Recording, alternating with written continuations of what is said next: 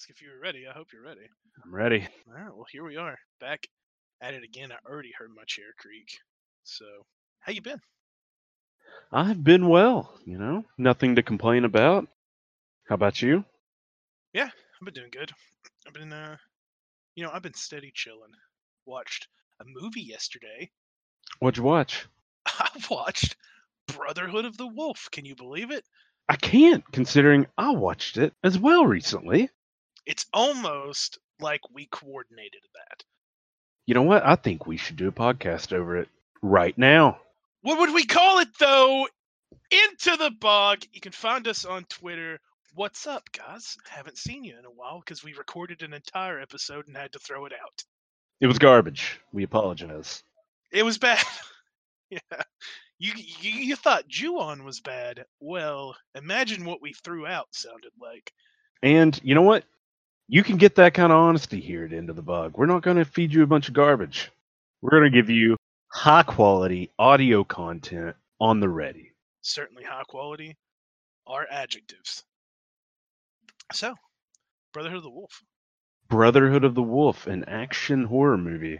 Now, I would use the term horror loosely. Yeah. I would say that this is a horror movie in the way that Bloodborne is a horror game.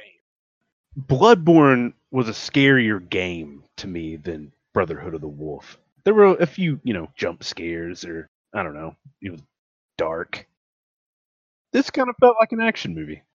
To that end, what movie do you find scary anymore? I mean, Oof. at this point, I'm just looking for movies that make me uncomfortable. This one didn't. No. But I did enjoy it. I was very comfortable during this movie. The atmosphere was nice. I was settled in to 1700s France. So, speaking of France, we don't speak French. No. And we are going to butcher every name we try. So we're just not going to very often. We'll describe characters by characteristics or the role that they played, unless they have easy to pronounce names. And the only one in the movie off the top of my head is Manny. I think that's the only one that is actually pronounceable for me. Yeah, my only experience with French is the candlestick in Beauty and the Beast. Whose name escapes me. I couldn't pronounce it anyway. I genuinely can't remember what it's. Anyway, I guess we won't do. We'll just review Beauty and the Beast. Done.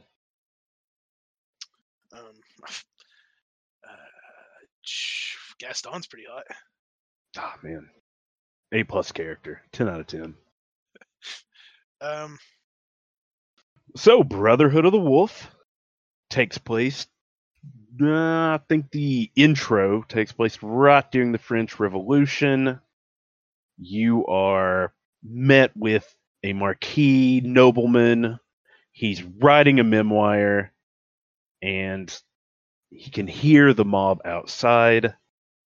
And he's recounting what happened to him in 1764 when a mysterious beast terrorized the province of French Place.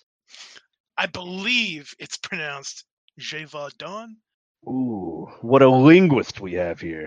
It's going to be wrong. Sorry for any French people listening to this. I doubt there are. There might be some Canadians. You don't know. I highly doubt it. If you are listening, fuck the Habs. Yeah. So. As soon as they find out we're Bruins fans, we have lost all Canadian credibility.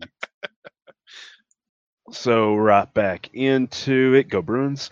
But we are met with a knight and what they say, royal naturalist of King Louis XV, a guy by the name of Gregoire d'Anfransac. Fucking good enough. I'm guessing. You know what? Fransac, that's what I'm going to say. If I'm wrong, tell me on Twitter. I think it's Fransac. It's close enough, sure. All right, and he's got his best friend, an Iroquois man named Manny. That's how you know he's a man. And they both arrive to capture the beast. All right. So I'm going to stop you right there. We're going to have to talk about something here, right? And it's the awful fucking dubbing. Why the hell did they make that choice, right? I would much rather watch a subtitled French movie than I would a dubbed French movie. Did that distract you at all? Yeah. I was ready going into it to watch a subtitled French movie, but I got some bad dubbing.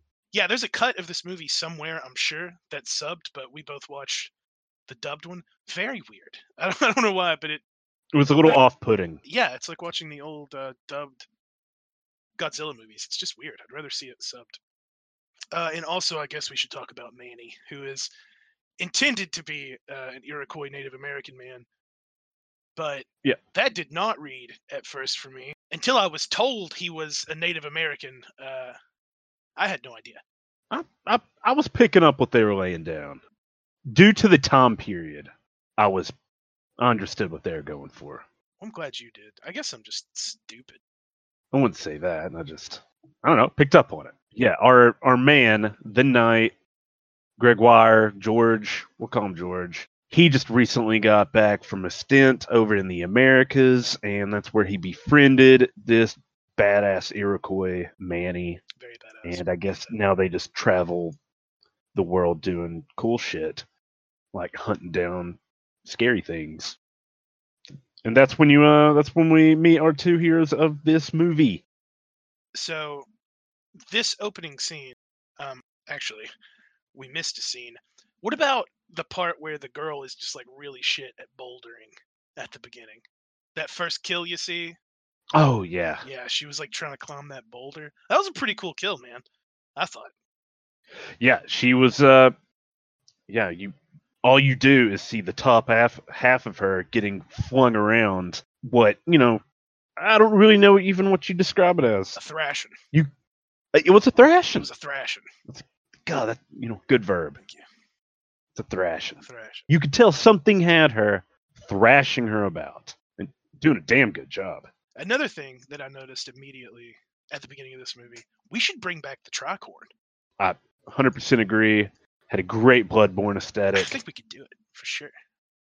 I have one. I know that you have one, and I think I'm gonna have to buy one. And It's my scuba diving hat. it's on the boat. It's April 20th, blaze it, 2020, and we're still stuck in quarantine with COVID. Now is the time, if any time, to bring back Plague Doctor masks and tricorn hats. I think.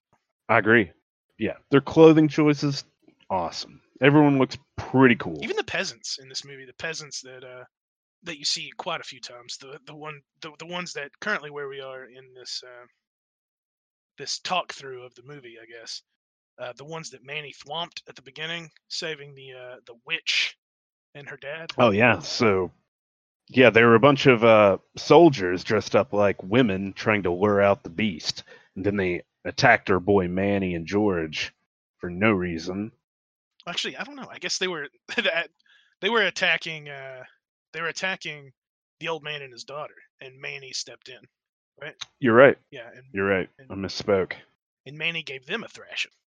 Yeah, Manny gave him a thrashing. Now, we are presented with some slow motion, super stylized fight scenes, and they were great. I really enjoyed them. Yeah, I did not. So I didn't know, and neither did Jordan, going into this movie that they were like choreographed, like kung fu-esque fight scenes.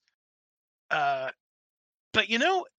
I was into it. I was here for it. After the first one, which gave me whiplash, threw me right off, because again, we're in 16th century France, right? 18th, but yeah. So we're in 18th century France, and all of a sudden, some peasants are getting whomped by a dude that knows kung fu. And you know what? That's cool. I'm fine with that. They were hardly peasants, though. They were soldiers. Yeah, I keep forgetting that because I wrote peasants in my notes because they were dressed as peasants. But yeah, we get some Sony Chiba-esque fight scenes, and Manny just doing some sweet bow staff fighting. From the opening shot of this fight scene, basically, one of the soldiers has like it's a stick, but we're gonna call it a quarterstaff for the sake of the conversation. He rushes forward and tries to like cross check Manny with this quarterstaff, and Manny just kicks him right in the fucking diaphragm and catches it and beats the shit out of him. And right then, I was hooked. I was ready to go. I didn't know that's what this movie was gonna be, but I was fucking down for it. Yeah, all aspects of horror be damned. I was ready for a kung fu movie done by an Iroquois Native American. who also was in Double Dragon. I recognized this guy for sure, but couldn't place it. Yeah, he played the Crow in the Crow sequel. I bet that's where I recognize him from then. I haven't seen that in years and years, but that checks out. So yeah, after George and Manny get into a tussle, they arrive to where they're supposed to be, and they're there to investigate some, I guess, the victims of this terrible monster that is plaguing this town, or the whole countryside, really. Yeah, I think the king sent George to analyze and identify the beast once it's been killed by the soldiers that the king sent there, who are doing a piss poor job. Louis the 15th. Yeah, because Louis the 15th, he didn't want people thinking he's doing a bad job and couldn't take care of this. So in come George and Manny. It's around here that we are introduced to the, oh man, I'm going to mispronounce this, but I believe the Moranger family. The lovely, captivating Marianne de Moranger, and the much less captivating Jean-Francois de Moranger. Yeah, he's a bit of a creepy shit right from the start, isn't he? Man, he is creepy. Yeah. I mean, he's got some dapper style about him. And for a guy with one arm, he's rocking it. Yeah, everybody had great arm cuffs in this movie. Oh, yeah. He had some great, black on red, color scheme going on. He's got this really cool one-armed rifle built specifically for him. Sweet arm brace on that guy. Oh, yeah. I mean, well, you got to have one. Yeah, as long as you don't shoulder it. I like the part, so you're going to know what I'm talking about, but I can't remember what they're called. You know in old circuses when they'd sew like a monkey onto a fish and call it a mermaid? Oh, yeah. Yeah, Fronsac pulls out, George, we've been calling him. George pulls out like a hairy trout and shows it off at a dinner party. I think they're called gaffs, if I'm not mistaken. Yeah, it's a gaff. A gaff, yeah. So he pulls out that hairy trout and shows it around, and everyone's like, "Oh shit, a Canadian hairy trout. That's interesting." And then Francois had to come and ruin the party, but I thought that was great. But George owns up to it. He's like, "Yeah, it's a joke." Yeah, and I think his point was that you can lie about pert near anything as long as you dress it up in Latin. Yeah, it's a good point. Yeah, that's solid. Doctors are always lying. I get it now. Don't vaccinate. Just joking. Go to the doctor. Please vaccinate. We don't condone. Yeah, get that out there. Oh, the Bogwater boys told me not to vaccinate. The last people you should listen to. Literally the last. Us and Karen on Facebook. Don't listen to her either. She doesn't know what she's talking about. Unless she has a medical degree, and even then, maybe consult a secondary physician. But anyway, Marianne de Moranger, George grows quite fond of her pretty much immediately. She's a cutie for sure. Oh yeah, she's a looker. Yeah, real girl next door vibe for 18th century France. Yeah, I presume. A little bit later, there's like some drinking, some revelry, and a little bit later, we're Fronsac and the viewer were introduced to Sylvia, an Italian courtesan at a local brothel, which, she's definitely one of my favorite characters in this movie. Yeah, she can really get the fire going. Yeah, she was super pretty, very intriguing, mysterious, as the dark side of the moon, some would say. Oh yeah, and George, he likes her too. So George, you can tell he's interested in two women at the time. Let's talk about so the next story beat of the movie, a new victim is found, and I guess it might have been the girl from the beginning of the movie, but I don't think it was, because this was quite some time later. I think we're not 100% sure because the timeline for this movie is a little bit weird. It moves forward pretty fast, and it kind of skips weeks and months occasionally. So the next story beat though, there's a woman laying in the pond, and I gotta say this was like a surprisingly realistic corpse.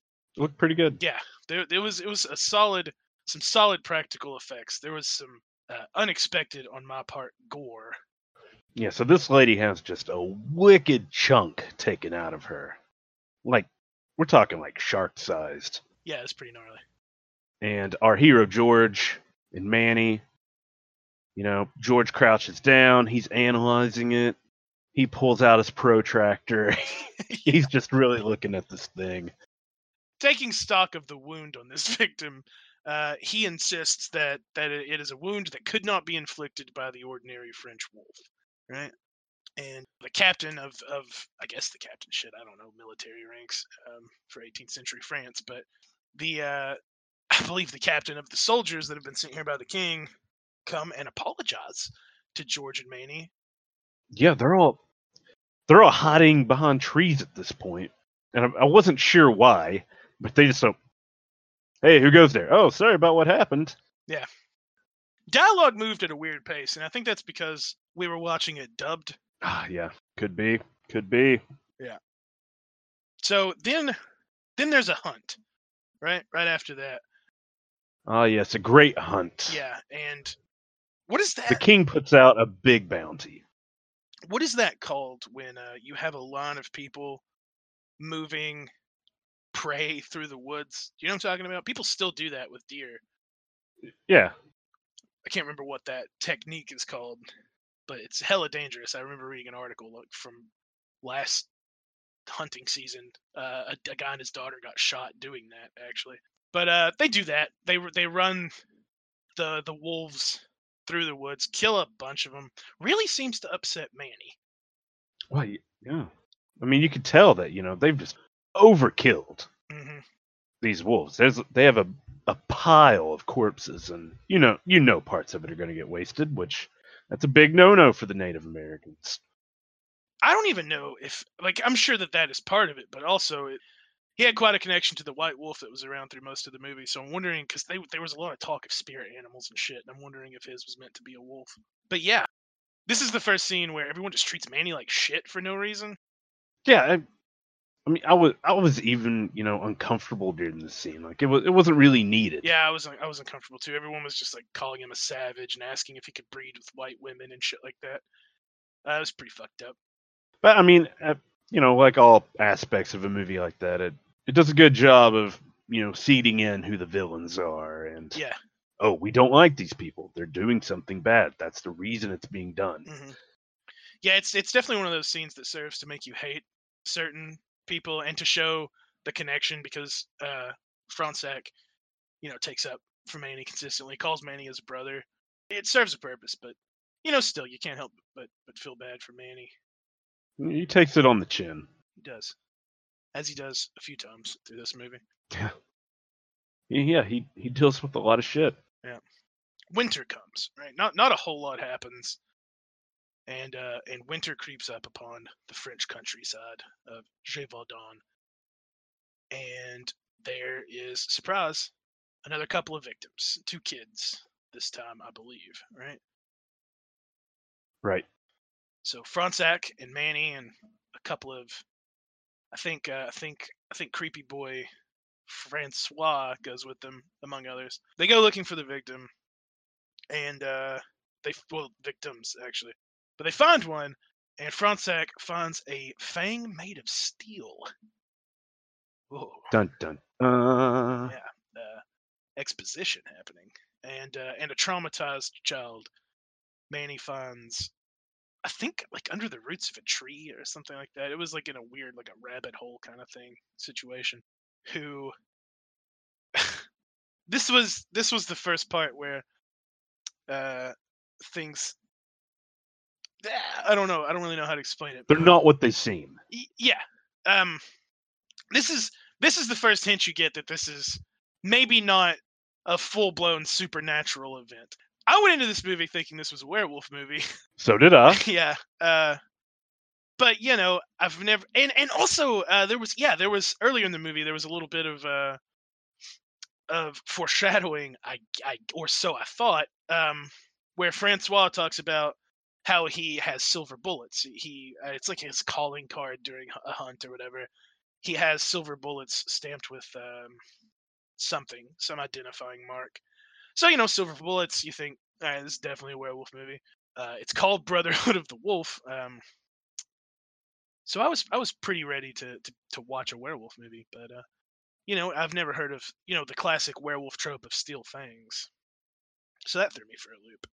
And it's around this time in the movie where the soldiers are sent home, and the king sends. I'm not even sure what his name was, but we'll call him Assface. How about that? So the king sends Assface to put an end to this beast because the soldiers were clearly not able to do it. He's the king's weapon master. Right. He's real close to the king. The king he wants to put a stop to this. He wants it done. Mm-hmm. So Weapon Master's bright idea, and I believe this was orchestrated by the king as well, it seemed to be implied as such, is to take a regular wolf corpse, tell everyone that the beast is dead, and have Franzek, our hero, and an established taxidermy savant, as it were, to create a gaff for him, right? He gives him a wolf corpse and tells him, turn this into the beast. So you've been hearing reports of what the beast looks like through the movie. It's big, spines on its back, teeth like knives, pitch black fur, that kind of thing. So Franzek, to the dismay of Manny, turns this regular wolf into the beast of Gévaudan. Which, I mean, if I may, I just don't understand why the king would think this is a good idea. There's obviously been people dying, and it's going to kill again. It's like, I'll just tell him we got it. That was the part that I found confusing too. It doesn't make any sense. No, but hey, I wasn't there. I wasn't there either. There's been a couple of things in the movie that honestly haven't made sense. There was a sex scene where a girl was the courtesan was riding Franzek and he had pants on still. So I don't know what fun they were having there. Really? Yeah, that doesn't sound like much fun. No. So right before Franzek is to return to Paris with this gaff that he's created, this faux Bête de Gévaudan, as it were, he has this. I suppose it was meant to be prophetic dream. You know the one when he was in the brothel, and he like opens his eyes during the night, and he sees the courtesan that he's been seeing with black eyes and like this crazy headdress on, and like stab him with a knife. I have no idea what that was about. Do you? No, I've never got anything out of that. Yeah, confusing. I mean, it was a cool scene, good imagery. Yeah, I guess it could technically be some foreshadowing to an event we'll talk about in a second, but it did. I don't know. It was confusing for me. So Franzek and Manny are sent back to Paris. They get there, and in Paris they have a huge party. They show off the supposedly taxidermied beast to a crowd of people who all revel in the king's wisdom. Franzek is congratulated and told to keep quiet about what he's done. This is also the first time I believe we're introduced to this book that is apparently a fiction story with political discourse, I guess, hidden in the book as as metaphors or something. Basically, it's anti-king propaganda, right? Right. Well, this takes place during the 18th century, a period of enlightenment in the region, if you will, where people were becoming a lot more progressive. They were trying to get away from religion. You get more away from religion, you get more away from the idea that God chooses who rules over you, and therefore undermines all of the political structure that they have. I just went on a rant, but it is an important rant because this does take place during the French Revolution. Was that book? It takes place prior to the French Revolution, so therefore this book was the up and coming to the revolution. Right. So this is kind of the heating up of the lower classes that led to the revolution, then. Right. It was the bubbles brewing in the cauldron, if you will. So in exchange for keeping quiet about faking this beast for the king. The king is finally. I wouldn't say. I guess not funding, but there's all of a sudden room on a ship for Franzak to go to Africa, which he's wanted to do for a while, because he's a naturalist. He wants to study, all the stuff that's out there. Which is where Francois just came back from. Yeah. He lost his arm to a lion, supposedly, in Africa. Can you imagine? Imagine what it must be like to be a naturalist going to Africa for the first time in 1700s. Imagine seeing a fucking hippo without ever having heard of one before. That'd be wild. Oh my god, you would have Magellan all over again. Just people coming back with these crazy stories of, I saw this thing with the neck that was the size of a building. Yeah. People are gonna be like, what? Have you seen that picture of the stuffed lion that was done by a taxidermy person who has never seen a lion before? No. It looks like a confused puppet from between the lines or something. I'll send you a picture. We'll tweet it. You can go on our Twitter, add into the vlog, and see the picture after this podcast is up. But it's great. Also, if you're not familiar with Magellan, look that up. Bullshit artist extraordinaire. He was the guy who made the shaving cream. Right? And the GPS. Exactly. Which actually it was named after him, but yeah, I mean, not, poor choice. Well, I've never used one of those GPSs because I prefer TomTom, created by the guy who started MySpace, I believe. Oh yeah, his brother. Yeah, Tom Square. Tom and TomTom. So, cut forward a little bit. Franzak and Manny, who has been basically MIA from the movie at this point for like 15 minutes, they're boarding a ship. They're about to head to Africa when our dear narrator, Marquis Deopsher, which is definitely pronounced wrong, I think his name is Thomas, he shows up and he's like, hey, we really need you back in Gévaudan. The beast attacked again. Shit's happening all over again. And Franzak, of course, is like, the king told me that I would disappear if I went back there, so I'm not going to do that. So he's got to sweeten the pot with a letter from the beautiful Marianne de Moranger, apologizing for a misunderstanding that they had, and asking him to come back, which is enough for Franzak. A booty call, as it were, basically. Yeah. The smile of a beautiful woman. He's willing to cross the ocean and go wherever he's going. Yeah, well, I don't think I guess he didn't have to cross the ocean there, did he? He was kind of already there. He just sort of meandered around France. Yeah. More than anything. But you know what? I think that he would walk 500 miles, and probably 500 more, just to be the man who walked 1,000 miles to fall down at Marianne de Moranger's door. Bet he didn't have a Fiero, though. Didn't have a Fiero. So, they make it back to Gévaudan. He sees Marianne. They're in this little cottage with two other people that I don't recognize at all. No. Yeah, this kind of came out of nowhere for me. She meets him out in the woods, which is a brilliant idea, what with this whole beast situation happening. And surprise, surprise, you kind of see the beast creeping around in the back while Franzak is moving through the woods toward this building. One of the people that Marianne is with goes to get a bottle of wine from a cellar and is promptly attacked by this beast, and he's given a thrashing. For sure. Another thrashing. And you're like, oh, I remember a thrashing happening at the beginning of the movie. Yeah, it all came full circle. So I cannot stress enough that this beast destroyed a hut. Right? It jumped from the cellar through the floor. It thrashed around and broke rafters and busts through a wall at one point. A full, a small cottage, really. It destroyed it. This is important because I'm going to come back to it. All right, stick with me. So the wolf has now been seen by Franzak. This is the first time our hero has seen the wolf or the beast. And it's clear to the viewer, and I believe Franzak, that this is not some huge, I mean, it is a huge menacing beast, but it's covered in some kind of armor. What is your speculation that stuff was made of? Yeah, metal armor.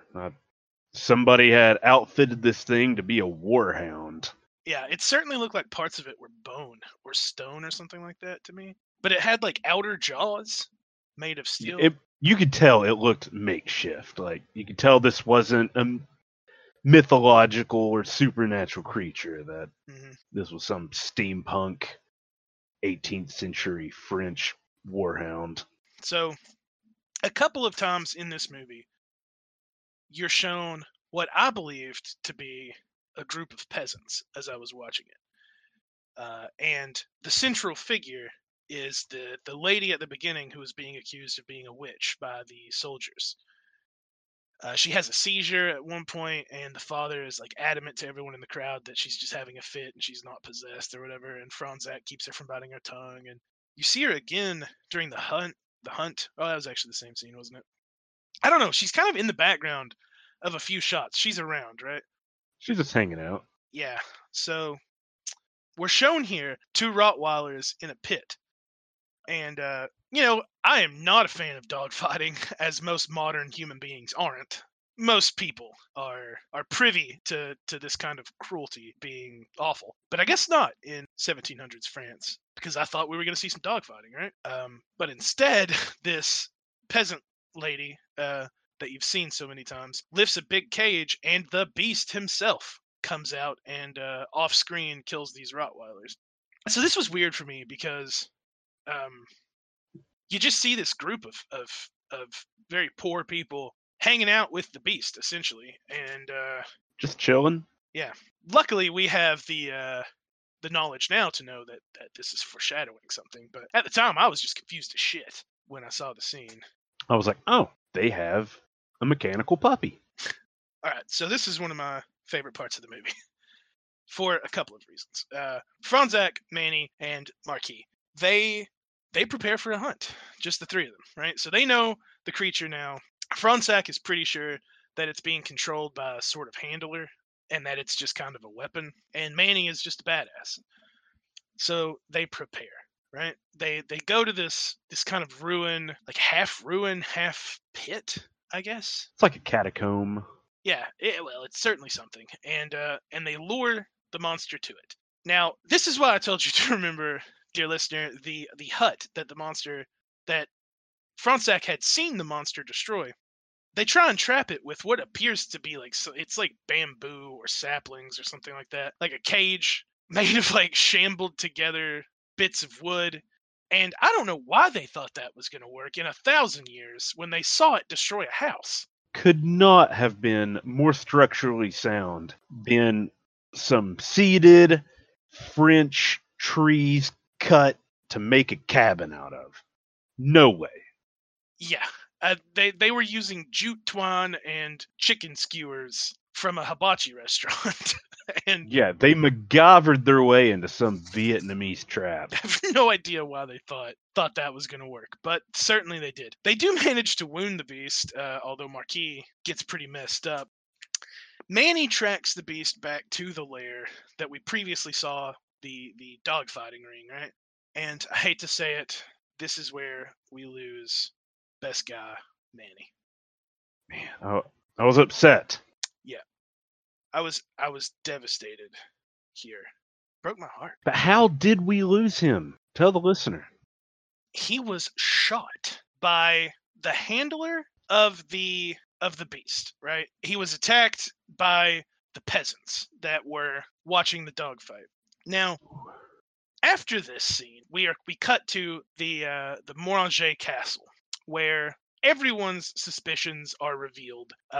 Francois, the creepy shit, he's lusting after his own sister Marianne, and he enters her bedroom and reveals that his arm has not been missing this entire movie, and he's actually got this disgusting monster arm that we've seen in a couple of shots up to this point, kind of giving commands to the beast or playing a flute that calls the beast to him. So, boom, big reveal. Francois is the handler of the beast, I guess. Now this gross arm, it looks like Quasimodo's back. Yeah, Like, I can't stress enough how much it looks like Freddy Krueger fingered a rotten mango and then put terrifying fake nails on it. Yeah, like the strong hand guy from Scary Movie, if that was his whole arm. That would be Francois' arm. It's gross, for sure. Gross. So unhappy that his sister Marianne spurns his romantic approaches. Shocking, right? Like, how many sisters turn down their creepy brother who just reveals some weird little conjoined twin arm poking out? There is an off-screen rape scene. So if you're squeamish to that kind of thing, as I certainly am, and I know you are as well. I completely missed it. I must have like got a drink of water or Yeah, played Jenga. I don't know, but it was I missed that too completely. it was merely, it was implied, it was off-screen, but it certainly did happen. I'm not upset I missed it. Yeah. I wish that I had. I wish I didn't have to talk about it because I can't stand rape scenes in movies. They make me really uncomfortable. I don't like it. Even when they're put in there for a purpose to, for the plot point of the movie. Yeah, I don't need it to be there for the movie. me neither. Yeah, Francois was creepy enough without the rape scene. Like we already know that he's lusting after his sister. Yeah, he's already been like kind of like trying to kiss on her and Yeah, always says how much he needs her. yeah, and he has been trying to come. He successfully came between our hero Fronsac and Marianne de Moranger once before, twice. Oh yeah, he definitely played the victim card a few times. Mm-hmm. We already knew it was creepy. Didn't need the rape scene, but it happened. Let's move on. So, our hero, I know that we're messing the timeline up a little bit. If you watch the movie and then listen to this, things are going to be like slightly out of order, but we are trying our best. This is a hella long movie, and I think we're keeping it pretty tight. So, but I know I did just mess this up because right before that happened, our hero Fronsac finds Manny's dead body, and he cremates it on this beautiful pyre with a nice blanket. He does it at sunrise because according to the movie, the Iroquois believe that's the best time to reunite someone with their ancestors. It's a beautiful shot. It is. It's beautiful. It's like Luke Skywalker looking at Darth Vader's body on the funeral pyre. It's almost as sad as Chewbacca not getting a medal. Almost. It's pretty sad. We didn't want to see Manny go. We didn't. What about the reveal? Buried in the back of our dear Manny is a silver bullet. A silver bullet? Who would have a silver bullet? Well, Jordan, if you remember earlier, I said that Jean-Francois uses silver bullets during hunts to identify his kills. So, what does that imply for us so far? Not only is he a creepy wannabe inbred, also murder of the best hero of this movie. Exactly. So, Fronsac, upon finding this silver bullet, which he knows to be Francois', goes on, whoo boy, a bit of a tear, doesn't he? He goes on a rip and tear. Yeah, he goes So full Doom guy. Yeah, so you have, the whole movie, you got this man, and you could tell he's an intellectual. He doesn't force himself into violent situations. He kind of, lays back, lets Manny do the work. Not today. He really lets loose. Yeah, he does. So he returns to the. Actually, no. He goes to the house where all of these, what I've been assuming so far, are peasants, which I believe they are. I don't actually know how he got there. Come to think of it, I don't know if I just missed it, but I don't know how he knows where all of those people are. Do you remember? No, I don't remember. I don't remember either. Well, anyway, he finds the place. He sets the stables outside on fire. He goes inside, and this tender, loving, intellectual absolutely fucks these people up. We get some more choreographed fight scenes, which I am a total sucker for. Yeah, it's some brutal looking combat. It's good. Mm-hmm. It's a pleasure to watch. So this is after the fucking beatdown that Fronsac puts on these people. He also finds the hidden printing press where they're printing all of these books that the king is trying to suppress. So, big reveal: the peasants are not as, I don't know, background as they seemed, I suppose. Also, how are they running a printing press? I can't imagine most of them know how to read. They probably got one guy that knows how to read. I think so. And he just kind of does all of the proofreading for them. It's like, hey, you, pull that lever. I don't know. That's kind of what I assume. Yeah, I'll roll with it. I'm fine with that. So, he goes back, he burns Manny's body. Then the Moranger guard, I believe it was, they arrest Fronsac for, I think for just murdering a shit ton of of peasants in the woods. And who visits him when he is in this terrible dungeon? Oh, it's Sylvia. Sylvia visits him and demands that he be given a dinner, which doesn't seem to work out so well for our hero. No, not at all. No, he he fucking dies. Basically, he's been poisoned by the courtesan, who gives us some exposition. So the big reveal: this secret society created to do something or another. To be honest, this movie's long, and I was starting to kind of lose track of the plot at this point. There's a lot of information being thrown at you. Yeah, you're talking 2 hours and 30 minutes, and I'm starting to lose interest in the plot. Yeah, I was definitely here more for the monster fight and kung fu peasant fights at this point. Anyway, we find out about the secret society, and it turns out most of the Moranger family, aside from Marianne, is actually part of, and I believe leading this secret society as well. So, big reveal: Fronsac isn't dead. He was actually given, I assume, one of those fancy poisons you see in movies all the time that slow your heart rate down enough to make you seem dead. Yeah, it puts you in a temporary coma. But it shows Sylvia having two people dig him up. That's when we see this whole scene where Francois is fucking insane. And then cut to a fancy little meeting in the woods of the Brotherhood of the Wolf and all these members of the Moranger family, so on and so forth. And all of the peasants, by the way. And who shows up? Our hero Fronsac. Pops out of a window, ready to start some shit, and start some shit he does. Oh, he does. I think he even scalps somebody. He definitely scalps a guy. Yeah. Jumps down, rocks a couple of peasants, scalps a guy, and then calls out all these members of the Moranger family and all these people that we've seen him interact with throughout the movie.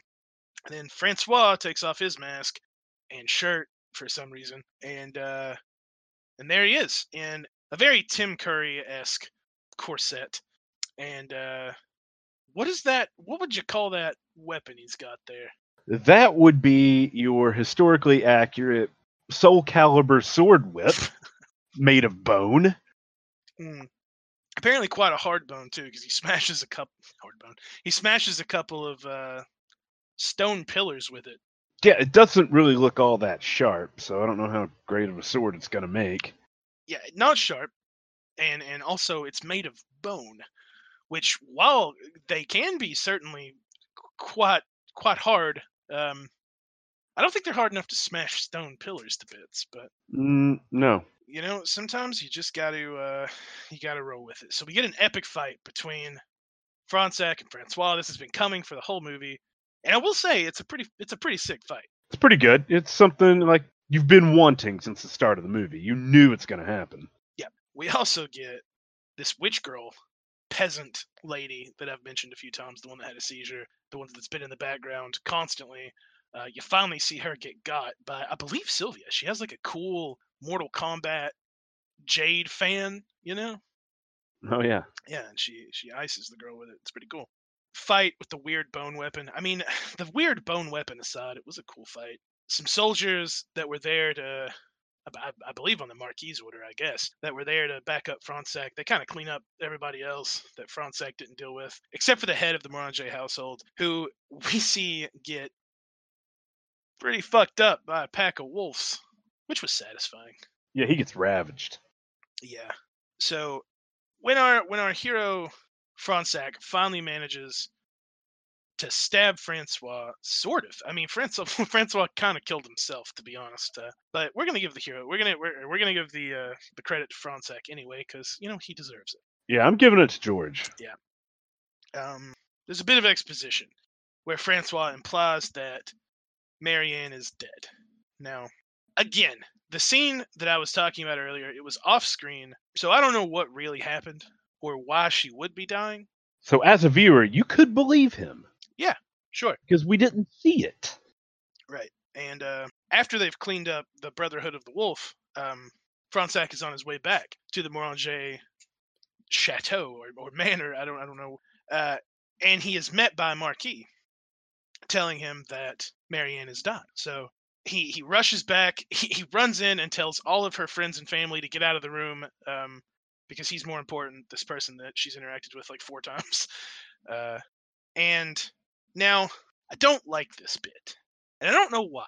I went into this movie expecting a supernatural movie, but I got mostly not a supernatural movie.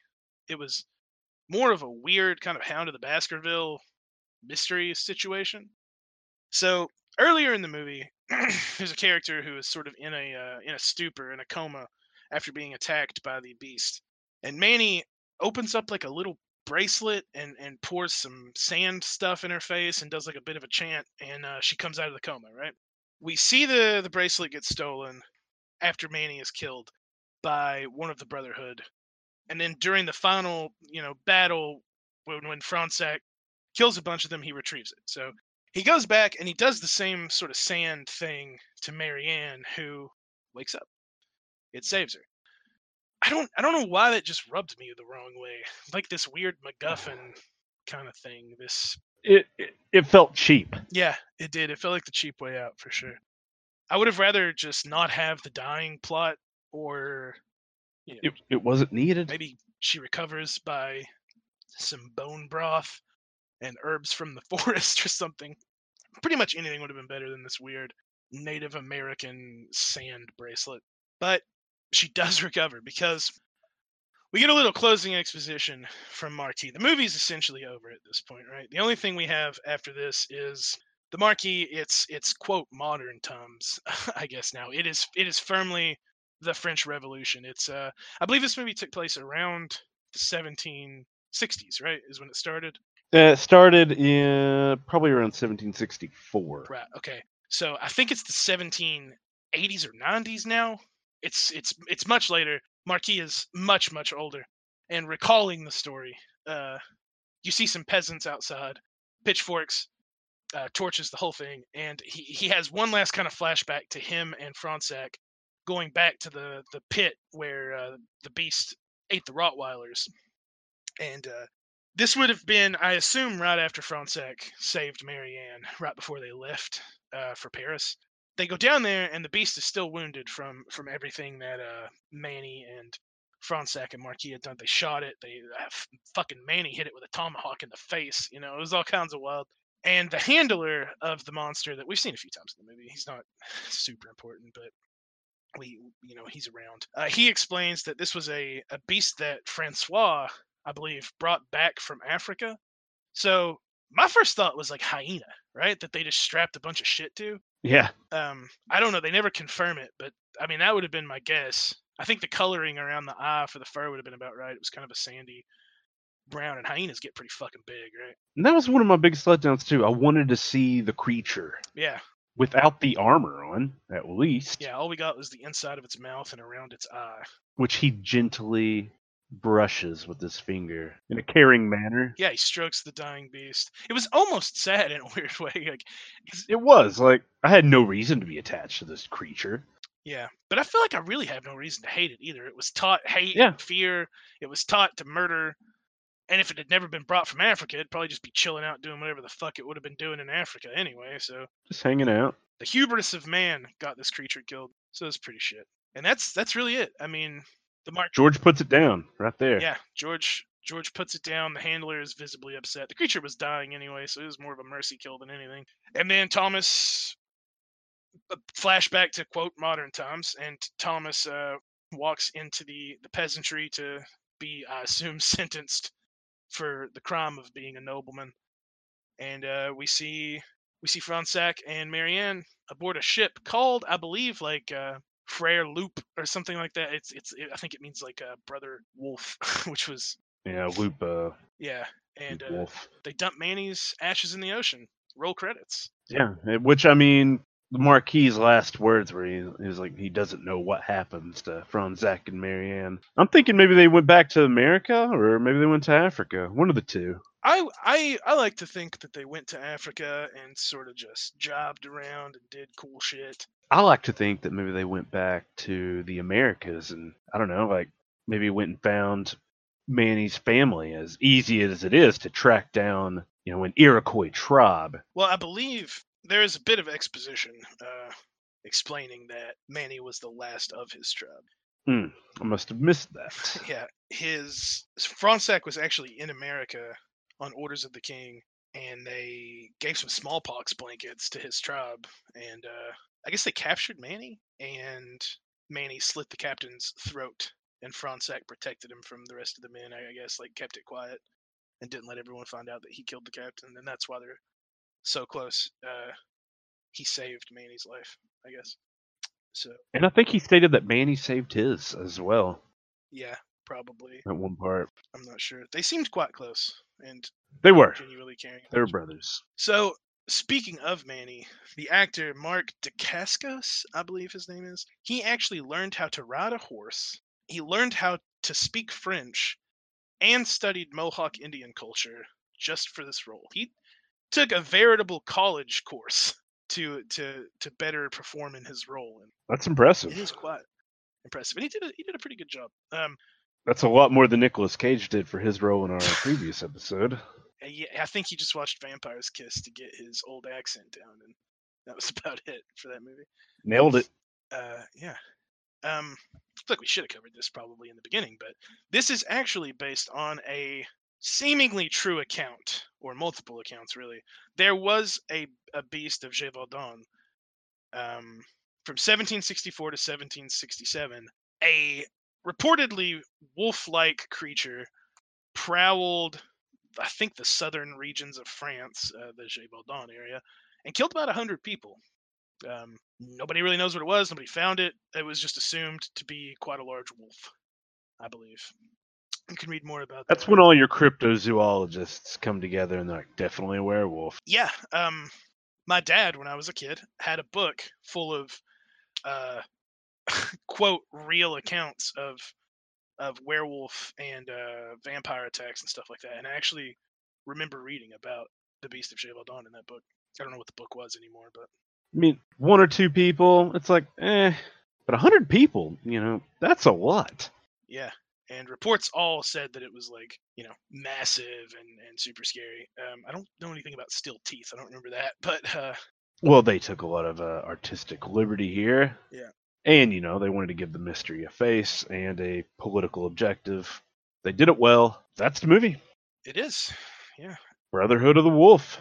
Going into it, I kind of expected more like a gang of werewolves.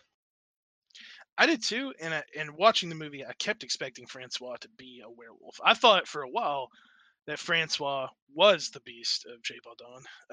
God, I'm really sorry for any French speakers listening to this. I know I've said that so many times, you're probably cringing every time, but I expected him to be the Beast for a while until we got like the kind of shot of the Handler and the Beast and stuff like that. I don't know. It sets Francois up as the villain fairly early. So Yeah, like I said, real creepy guy. Good movie though. I liked it. I'd watch it again. I would. 2.5 hours is a little much, but I'd do it. I'd rewatch it. Yeah, definitely a good movie. We don't really do ratings or anything. That's the best you'll get out of us. But yeah. It was good. I liked it. Which I gotta say, if I'm gonna rewatch something, that's a pretty damn good rating. Yeah, it's true. You don't really do that. No, it's too much out there. Yeah, that's my problem. I just watch like the same 40 movies over and over and over. So yeah. What else you been into? We did the movie. You know what we think about it. Hit us up on Twitter at Into the Bog. Yeah, we apologize. It's not really a horror movie, but we went into it thinking it's a horror movie, so that counts. We did, and I'd call it horror adjacent. It was kind of a murder mystery kung fu movie with horror elements, which sounds really weird, and I will say that it is. It's a horror movie for people that don't watch horror movies. If you love European or specifically French history, you'll probably be into it. And I did. I'm a big history buff, and that, I really got behind the 18th century period piece that they were going for. Mm-hmm. And they managed a surprisingly confident period piece on a what I can find to be $29 million budget. That's still pretty low. I mean, most Hollywood movies. This came out in 2001, so I don't know what the average would have been at the time. But like a modern like mid-range budget movie is like 60 million or something like that. So this is still pretty well under that. You know, it's higher budget. This is the highest budget movie we've talked about on the podcast so far, but it's still fairly low. And they had a large cast. Like a lot of your lower budget horror movies don't have a lot of actors, and this one had a lot of background characters, a lot of set pieces that could not have been easy to make.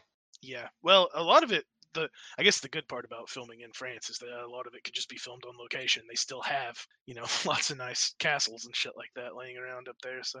But I mean, there was some, you know, high quality cinematography done. Now we'll say that the Beast has some rough CGI. Oh yeah, it is. That is true. I meant to bring that up. It looks bad, frankly, straight up. It's bad. There are a couple of shots where it is practical, and those were actually done by the Jim Henson's Creature Shop. They look good. Yeah. You pretty much only get close-ups of its head, from what I can remember, but they do look good. And I feel like the whole movie could have been done. It just would have looked better practical. I'm always gonna have that opinion. Every time we talk about a movie, look forward to it, especially when we cover An American Werewolf in London, because I'm gonna fucking gush about that movie for an entire hour. I'm always gonna prefer practical. It's always gonna look better. It's always gonna age better. Like at best, you get An American Werewolf in London, but even at worst, like I don't know, Troll 2 is still fun to watch, even though that movie fucking sucks. At least it's still fun to watch because you can at least make fun of the poor costumes in that movie. I mean, this was a good movie, but yeah, that is definitely the weakest part of it would be the CGI. Yeah, the long runtime and cheap CGI. Which, you know, I mean, $29 million. I don't want to, you know, stick on it too long, but like I said, you invest that much money into these great costumes, beautiful design, slow motion action shots to give us some cheap CGI. Yeah. Like this movie was made in what, 2000, 2001? 2001. Come on. You can do better than that. But enough of that. Good movie. Yeah, they unfortunately didn't do that. But this movie bleeds atmosphere, man. It's beautiful. The French countryside, every shot, just every time that they're in the woods or they're showing a victim about to be murdered, everything is beautiful. Like, I've always wanted to go to France anyway, but this movie definitely solidified that. Not some other great French movie, or no, it was Brotherhood of the Wolf, 2001. It's just lovely. I mean, it truly is. What else you been into, man? I did play a horror PS3 game the other day that we picked up in Japan. Dead Space? No. It was Corey in the House. No, just joking. Never heard that before. Oh, we can cut that out. Nope, staying in. It was Siren. Something call. I can't remember, but No. Siren. No, so, what's it about? Tell me about it. Siren is a horror survival Japanese horror game, which surprisingly had a mostly American cast that you play as. So that was odd and unexpected. It takes place in a modern town in Japan where some kind of virus gets spreading around and everyone turns into these, think the movie The Crazies. Everybody's just this weird possessed demon shell of a person they once were. And all of your characters you're playing as just have to sneak around or find implemented weapons and solve puzzles and try to survive. What's the gameplay like? It's done a lot like the early Silent Hill games and the clunky Resident Evil controls. That's where I live, man. So on top of being packaged in a really grainy filter, it's some weird. I don't know how you put it. The camera is weird. It's hard to see. Everything's dark. How are you handling the puzzles and stuff like that? I'm assuming it's in Japanese, right? Oh man, the entire most of the game is in Japanese, and except I think the menus oddly aren't. Hmm. Yeah, but all of the dialogue is in Japanese. All of your tips and hints are in Japanese, which we're having to use Google Translate to try to get through, which that's fun. Yeah, I'm surprised you didn't just find an online guide or something like that. Tiffany did, but that breaks my immersion. Yeah, fair enough. But it's early survival horror, so it's not terribly complicated to figure out. Like all of your paths are kind of straightforward. Like you have a mini map, so you can find the way to go. But they do a good job of making it unsettling. Yeah, most of my favorite, but really all of my favorite survival horror games are Japanese games. Well, I mean, like I like Silent Hill, Resident Evil, Fatal Frame.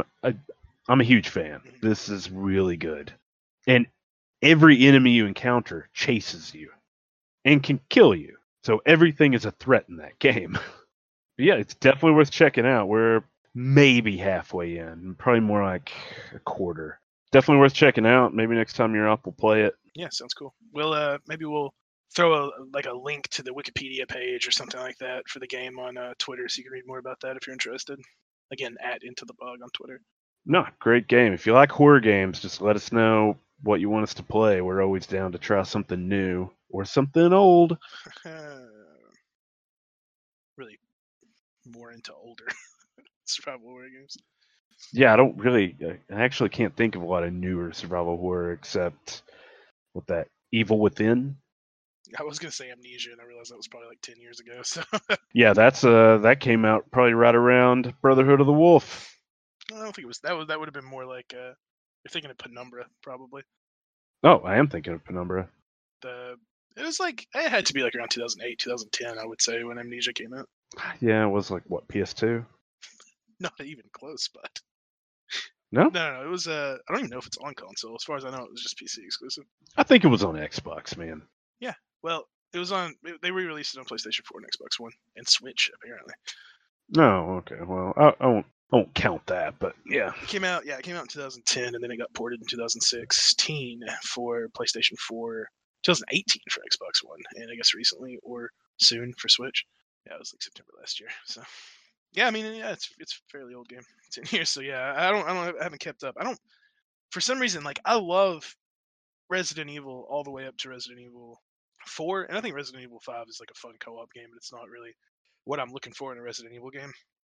No. Resident Evil 7 was like almost too much. Like first person horror just gets to me for some reason, man.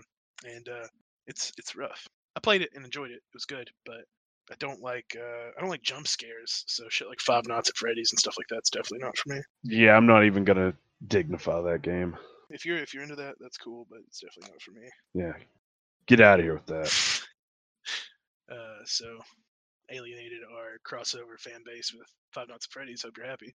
Well, I'll bring it up on my Five Nights at Freddy's podcast I'm doing after this. Well, good luck doing that with whatever 13-year-old you found to do that with. Let's cut that part out. All right, man. Anything else to add? No, I think that does it, man. Yeah, thanks for hanging out with us. Sorry we missed last week. We like I said, we recorded one, but it just was not up to snuff. So No, we were not on track, and we don't want to put you through that. You got precious time. You've got things to do. You could be listening to anything else in the world, but you're choosing to listen to us for some unknown reason. So yeah, we're not gonna give you a crappy podcast. Or we're gonna give you the least crappy podcast we can anyway. So that's Brotherhood of the Wolf and Siren on PS3. Glad we went over that. And maybe next time we'll talk about a game that I've been playing. Hopefully I'll have it finished by then. Thanks for listening. Bye.